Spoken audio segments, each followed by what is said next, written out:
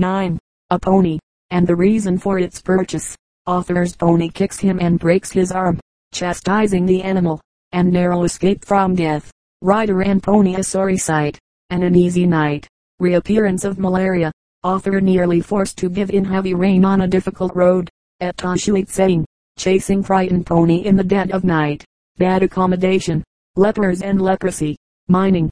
At Gangti, 2 mandarins, and an amusing episode. Laying foundation of a long illness. The Gangti suspension bridge. Hard climbing. Tiffin in the mountains. Sudden ascents and descents. Description of the country. Tame birds and what they do. A non-enterprising community. Pleasant traveling without perils. Majesty of the mountains of Yunnan. Whilst in this district, as will have been seen, one has to steel himself to face some of the most revolting sights it is possible to imagine. He is rewarded by the grandeur of the scenic pictures which mark the downward journey to Tongxuanfu. The stages to Tongxuanfu were as follows: length of height above stage sea level, first day Tawin 70 li. Fort second day Tashilitseng 39.300 feet, third day Gangti 4.400, fourth day Yichashan 6.300, fifth day Hongxiai 6.800, sixth day Tongxuanfu 7.250. The Jiaotong Plateau, magnificently level, runs out past the picturesquely situated tower of Wanhailiu, from which one overlooks a stretch of water. A memorial arch, erected by the Li family of Jiaotongfu, graces the main road farther on, and is probably one of the best of its kind in Yunnan, comparing favorably with the best to be found in Sichuan, where monumental architecture abounds. Perhaps the only building of interest in Jiaotong is the ancestral hall of the wealthy family mentioned above, the carving of which is magnificent. At the end of the first day we camped at the Mohammedan village of Tawin, literally, peach garden. But the peach trees might once have been, though now certainly they are not. It was cold when we left, 38 degrees F hard frost. All the world seemed buttoned up and great coated. The trees seemed wiry and cheerless, the legs of the pack horses seemed brittle, and I felt so. Breath issued visibly from the mouth as I trudged along. My boy and I nearly came to blows in the early morning. I wanted to lie on, he did not. If he could not entertain himself for half an hour with his own thoughts, I who could, thought it no fault of mine. I was a reasoning being, a rational creature, and thought it a fine way of spending a sensible, impartial half hour. But I had to get up, and then came the benumbed fingers, a quivering body, a frozen towel, and a floor upon which the mud was frozen stiff. Little did he know that he was pulling me out to the most eventful and unfortunate day of my trip. At Jiaotong I had bought a pony in case of emergency, one of those sturdy little brutes that never grow tired, cost little to keep, and are excelled for the amount of work they can get through every day in the week. Its color was black, a smooth, glossy black, the proverbial dark horse, and when dressed in its English saddle and bridle looked even smart enough for the use of the distinguished traveler, who smiled the smile of pleasant ownership as it was led on in front all day long, seeming to return a satanic grin for my foolishness at not riding it. The first I saw of it was when it was standing full on its hind legs, pinning a man between the railings and a wall in a corner of the mission premises. It looked well, truly. It was a blood beast. On the second day out, whilst walking merrily along in the early morning, the little brute lifted its heels, lodged them most precisely onto my right forearm with considerable force, more forceful than affectionate, sending the stick which I carried 30 feet from me up the cliffs. The limb ached, and I felt sick. My boy, he had been a doctor's boy on one of the gunboats at Chungking, thought it was bruised. I acquiesced, and sank fainting to a stone. On the strength of my boy's diagnosis we rubbed it, and found that it hurt still more. Then diving into a cottage, I brought out a piece of wood, 3 inches wide and 20 inches long, placed my arm on it, bade my boy take off one of my puttees from one of my legs, used it as a bandage, and trudged on again, not realizing that my arm was broken. In the evening I determined to chastise the animal in a manner becoming to my disgust. Mounting at the foot of a long hill, I laid on the stick as hard as I could, and found that my pony had a remarkable turn of speed. At the brow of the hill was a 20-yard dip, at the base of which was a pond.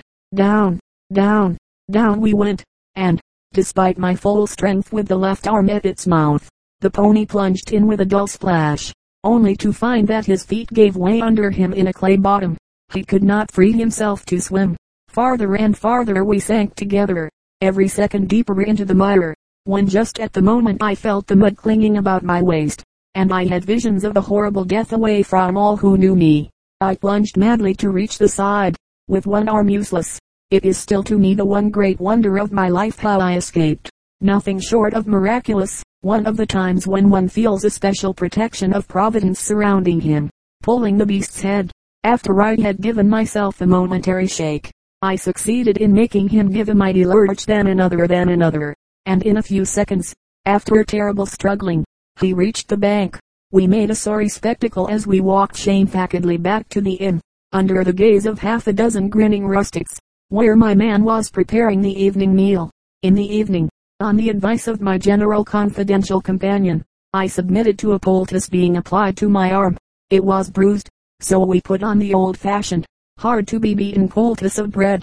Whilst it was hot it was comfortable. When it was cold, I unrolled the bandage, threw the poultice to the floor, and in 2 minutes saw glistening in the moonlight the eyes of the rats which ate it.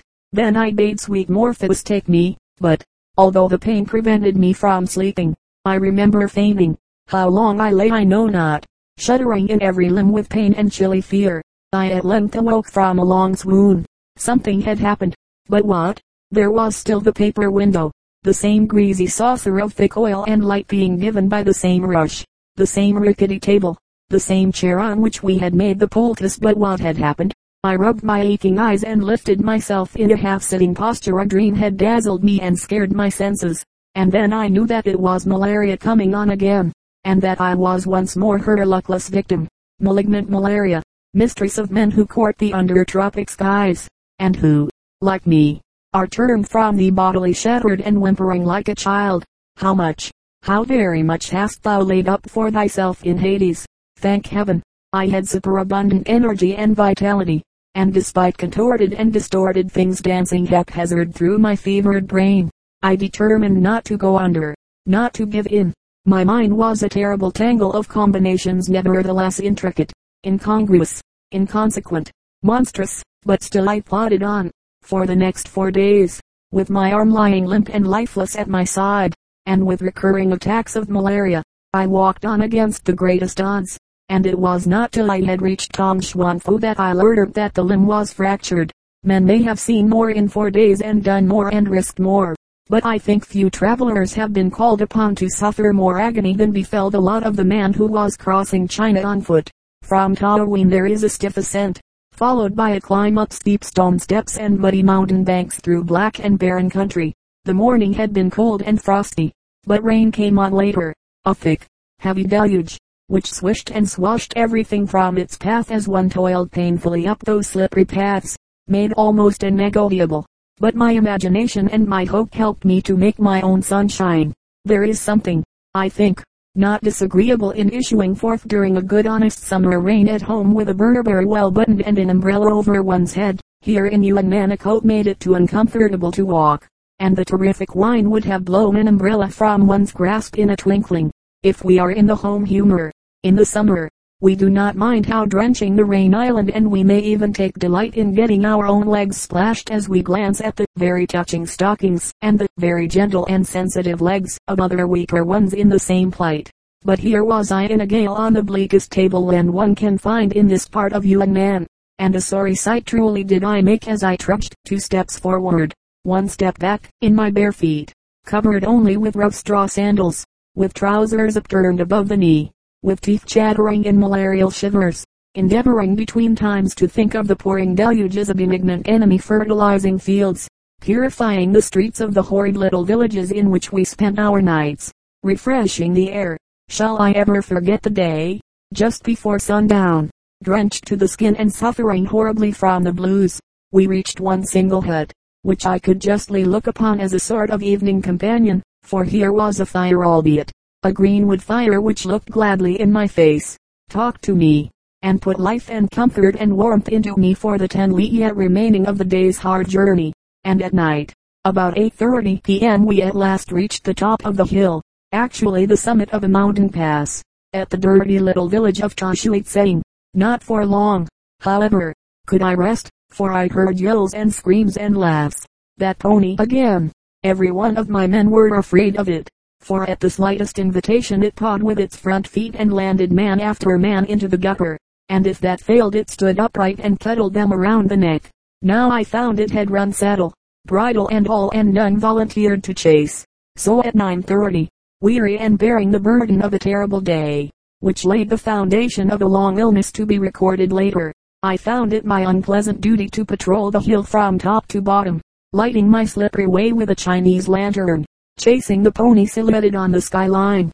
Tashuit is a dreary spot with no inn accommodation at all, a place depopulated and laid waste, gloomy and melancholy. I managed, however, after promising a big fee, to get into a small mud house, where the people were not unkindly disposed. I ate my food, slept as much as I could in the few hours before the appearing of the earliest dawn on the bench allotted to me, feeling thankful that to me had been allowed even this scanty lodging. But I could not conscientiously recommend the place to future travelers, a dirty little village with its dirty people and its dirty atmosphere.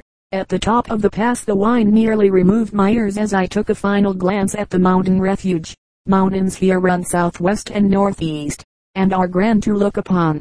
The poorest people were lepers. The beggars were all dead long ago. In Yunnan province leprosy afflicts thousands, a disease which the Chinese, not without reason, dread terribly, for no known remedy exists. Burning the patient alive, which used often to be resorted to, is even now looked upon as the only true remedy.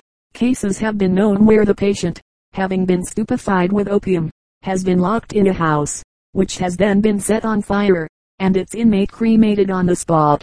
Mining used to be carried on here, so they told me, but I was not long in concluding that, whatever was the product, it has not materially affected the world's output, nor had it greatly enriched the laborers in the field. When I got into civilization I found that coal of a sulphurous nature was the booty of ancient days. There may be coal yet, as is most probable, but the natives seem far too apathetic and weary of life to care whether it is there or not.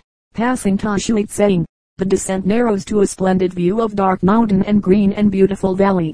We were now traveling away from several ranges of lofty mountains, whose peaks appeared vividly above the drooping rain-filled clouds, onwards to a range immediately opposite, up whose slopes we toiled all day, passing en route only one uninhabited hamlet, to which the people flee in time of trouble, after a weary tramp of another 25 league Yunnan Li. Mind you, the most unreliable quantity in all matters geographical in the country, I asked irritatedly, as all travelers must have asked before me. Then, in the name of heaven, where is Kangti? It should come into view behind the terrible steep decline when one is within only about 100 yards. It is roughly 4,000 feet below Tashuit saying. Kangti is an important stopping place, with but one forlorn street, with 2 or 3 forlorn inns, the best of which has its best room immediately over the filthiest stables, emitting a stench which was almost unbearable, that I have seen in China. It literally suffocates one as it comes up in wafts through the wide gaps in the wood floor of the room. There are no mosquitoes here, but of a certain winged insect of various species, whose distinguishing characteristics are that the wings are transparent and have no cases or covers. There was a formidable army. I refer to the common little fly. There was the house fly, the horse fly, the dangerous blue bottle, the impecunious blowfly, the indefatigable buzzer, and others. One's delicate skin got beset with flies. They got in one's ears, in one's eyes, up one's nose, down one's throat, in one's coffee, in one's bed. They bade fair to devour one within an hour or two, and brought forth inward curses and many swishes of the kerchief. The village seemed a death trap. Glancing comprehensively at one another as I entered the higher end of the town, a party of reveling tea drinkers hastily pulled some cash from their satchels to settle accounts, and made a general rush into the street, where they awaited noisily the approach of a strangely wondrous and imposing spectacle, one that had not been seen in those parts for many days. The tramper, tired as he could be, at length approached, but the crowd had increased so enormously that the road was completely blocked. Tradesmen with their portable workshops, peddlers with their cumbersome gear and packed horses could not pass, but had to wait for their turn. There were not even any torches by streets in this place whereby they might reach their destination. Children lost themselves in the crush, and went about crying for their mothers. A party of travelers, newly arrived from the south by caravan route, got wedged with their worn out horses and mules in the thick of the mob, and could not move an inch. As far as the eye could reach, the blue-clad throng heaved restlessly to and fro under the blaze of the brilliant sun which harassed everyone in the valley, and, moving slowly and majestically in the midst of them all, came the foreigner. As they caught sight of me, my sandaled feet, and the retinue following on wearily in the wake, the populace set up an ecstatic yell of ferocious applause and turned their faces towards the inn, in the doorway of which one of my soldier men was holding forth on points of more or less delicacy respecting my good or bad nature and my British connection. At that moment, the huge human mass began to move in one predetermined direction, and then a couple of mandarins in their chairs joined the swarming rabble. I had to sit down on the step for 5 minutes whilst my boy, with commendable energy, cleared these two mandarins, who had come from Chantilly and were on their way to the capital, out of the best room, because his master wanted it. As he finished speaking, there came a loud crashing noise and a shout. My pony had landed out just once again, and banged in one side of a chair belonging to these traveling officials. They met me with noisy and derisive greetings, which were returned with a straight and penetrating look. No less than 50 degrees was the thermometrical difference in Tashuitsang and Kangti. Here it was stifling. Cattle stood in stagnant water. Ducks were envied. My room with the sun on it became intolerable, and I sought refuge by the river. My butter was too liquid to spread. Coolies were tired as they rested outside the tea houses, having not a cash to spend. My pony stood wincing, giving sharp shivers to his skin, and moving his tail to clear off the flies and his hind legs to clear off men. As for myself, I could have done with an iced soda or a claret cup. Very early in the morning, despite malaria shivers, I made my way over the beautiful suspension bridge which here graces the Niulan, a tributary of the Yangtze, up to the high hills beyond. This bridge at Kangti is 150 feet by 12, protected at one end by a couple of monkeys carved in stone, whilst the opposite end is guarded by what are supposed to be, I believe, a couple of lions, and not a bad representation of them either, seeing that the workmen had no original near at hand to go by. From here the ascent over a second range of mountains is made by tortuous paths that wind along the sides of the hills high above the stream below, and at other times along the river bed. The river is followed in a steep ascent, a sort of climbing terrace, from which the water leaks in delightful cascades and waterfalls. A 4-hour climb brings one, after terrific labor, to the mouth of the picturesque pass of Yakaotang at 7.500 feet. In the quiet of the mountains I took my midday meal. There was about the place an awe-inspiring stillness. It was grand but lonely, weird rather than peaceful, so that one was glad to descend again suddenly to the river, tracing it through long stretches of plain and barren valley, after which narrow paths lead up again to the small village of Yichashan, considerably below Yakaotang. It is the sudden descents and ascents which astonish one in traveling in this region, and whether climbing or dropping, one always reaches a plain or upland which would delude one into believing that he is almost at sea level, were it not for the towering mountains that all around keep one hemmed in a silent stillness, and the rarefied air. Yichashan, for instance, standing at this altitude of considerably over 6.000 feet, is in the center of a tableland, on which are numerous villages, around which the fragrance of the broad bean in flower and the splendid fertility now and again met with makes it extremely pleasant to walk. It is almost a series of English cottage gardens.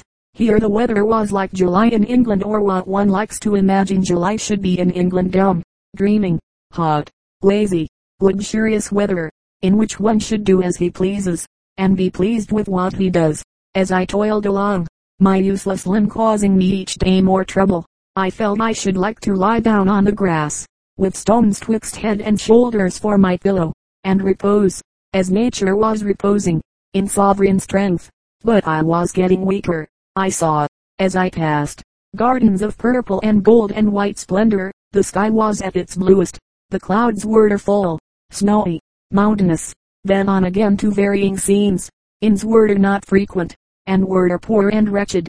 The country was all red sandstone, and devoid of all timber, till, descending into a lovely valley, the path crossed an obstructing ridge, and then led out into a beautiful park all green and sweet. The country was full of color. It put a good taste in one's mouth.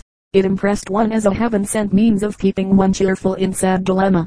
The gardens, the fields, the skies, the mountains, the sunset, the light itself, all were full of color, and earth and heaven seemed of one opinion in the harmony of the reds, the purples, the drabs, the blacks, the browns, the bright blues, and the yellows. Birds were as tame as they were in the great beginning. They came under the table as I ate, and picked up the crumbs without fear.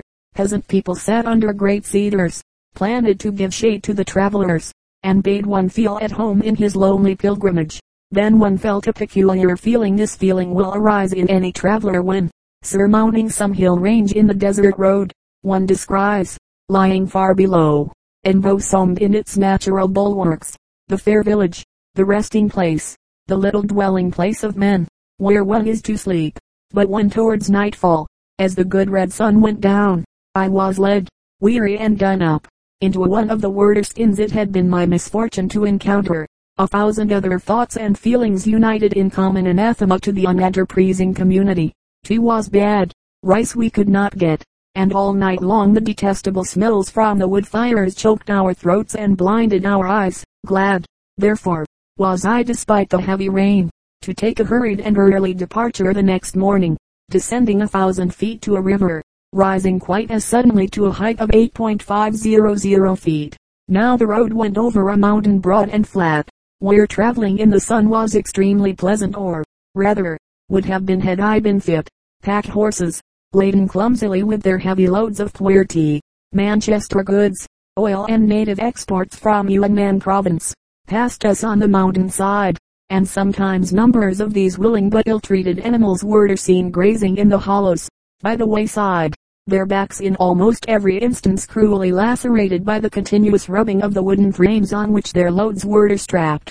For cruelty to animals China stands uneasy first. Love of animals does not enter into their sympathies at all. I found this not to be the case among the Miao and the Ipayan, however, and the tribes across the Yangtze below Jiaotong, locally called the Papiu, are, as a matter of fact, fond of horses, and some of them capable horsemen. The journey across these mountains has no perils. One may step aside a few feet with no fear of falling a few thousand, a danger so common in most of the country from Suifu downwards. The scenery is magnificent, range after range of mountains in whatever direction you look. Nothing but mountains of varying altitudes, and the patches of wooded slopes, alternating with the red earth and more fertile green plots through which streams flow, with rolling waterfalls, picturesque nooks and winding pathways, make pictures to which only the gifted artist's brush could do justice. Often, gazing over the sunlit landscape, in this land, south of the clouds, one is held spellbound by the intense beauty of this little known province, and one wonders what all this grand scenery, untouched and unmarred by the hand of man, would become were it in the center of a continent covered by the ubiquitous globe-trotter. No country in the world more than West China possesses mountains of combined majesty and grace. Rocks, everywhere arranged in masses of a rude and gigantic character, have a ruggedness tempered by a singular airiness of form and softness of environment.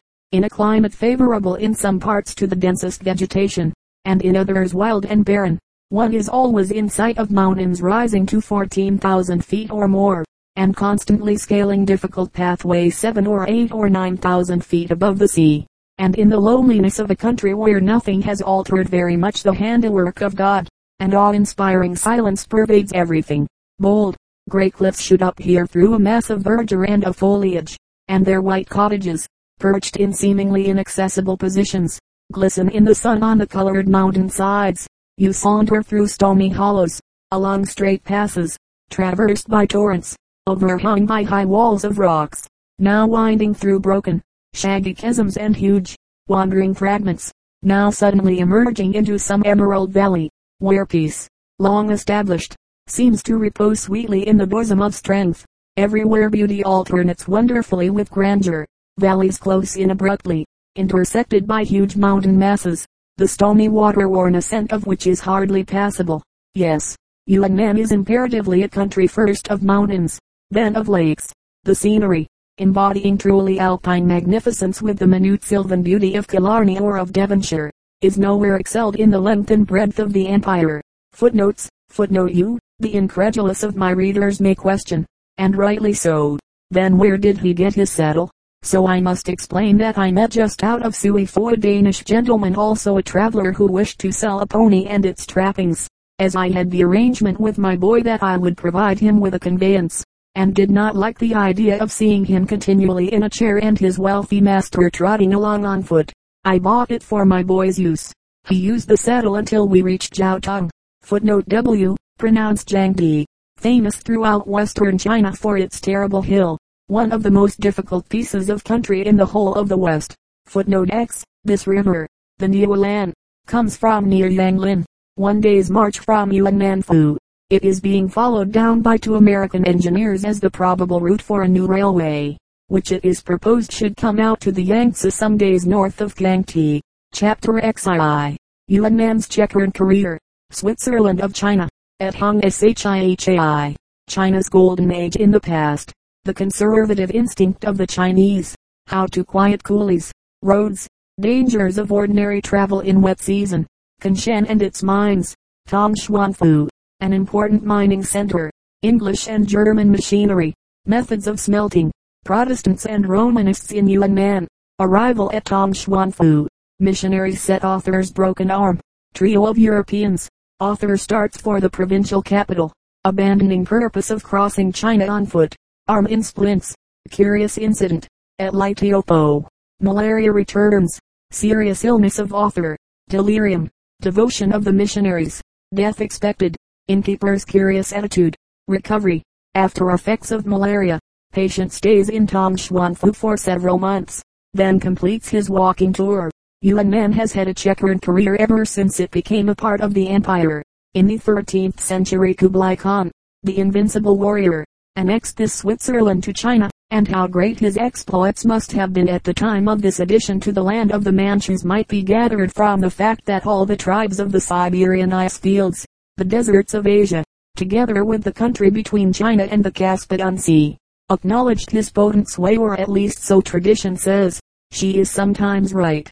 My journey continuing across more undulating country brought me at length to Hongxiai Redstone Cliff, a tiny hamlet hidden away completely in a deep recess in the mountainside, settled in a narrow gorge, the first house of which cannot be seen until within a few yards of entry. In accommodation, as was usual, was by no means good. It is characteristic of these small places that the greater the traffic the worse, invariably, is the accommodation offered. Travelers are continually staying here, but not one Chinese in the population is enterprising enough to open a decent inn. They have no money to start it, I suppose, but it is true of the Chinese, to a greater degree than of any other nation, that their golden age is in the past. Sages of antiquity spoke with deep reverence of the more ancient ancients of the ages, and revered all that they said and did. And the rural Chinese today says that what did for the sages of olden times must do for him today. The conservative instinct leads the Chinese to attach undue importance to precedent, and therefore the people at Hongxiai, knowing that the village has been in the same pitiable condition for generations, lie by conservatism, and make no effort whatever to improve matters. Fire in the inn was kindled in the hollow of the ground. There was no ventilation. The wood they burned was, as usual, green. Smoke was suffocating. My men talked well on into the night, and kept me from sleeping, even if pain would have allowed me to. I spoke strongly, and they, thinking I was swearing at them, desisted for fear that I should heap upon their ancestors a few of the reviling thoughts I entertained for them. I should like to say a word here about the roads in this province, or perhaps the absence of roads. They had been execrable. The worst I had met, aggravated by heavy rains. With all the reforms to which the province of Yunnan is endeavoring to direct its energies, it has not yet learned that one of the first assets of any district or country is good roads. But this is true of the whole of the Middle Kingdom.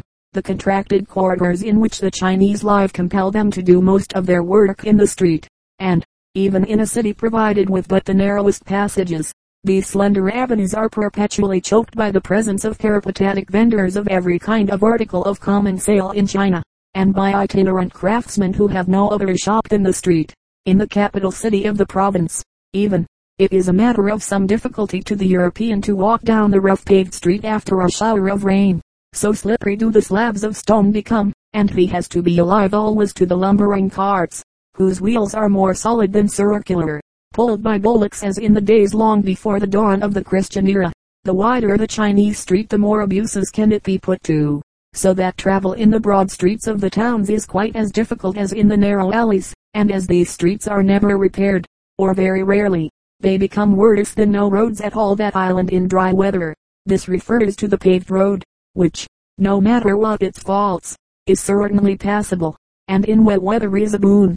Their island, however, another kind of road, a mud road, and with a vengeance muddy. An ordinary mud or earth road is usually only wide enough for a couple of coolies to pass, and in this province, as it is often necessary especially in the Yunnan-Fu district for one cart to pass another, the farmer, to prevent trespass on his crops, digs around them deep ditches, resembling those which are dug for the reception of gas mains.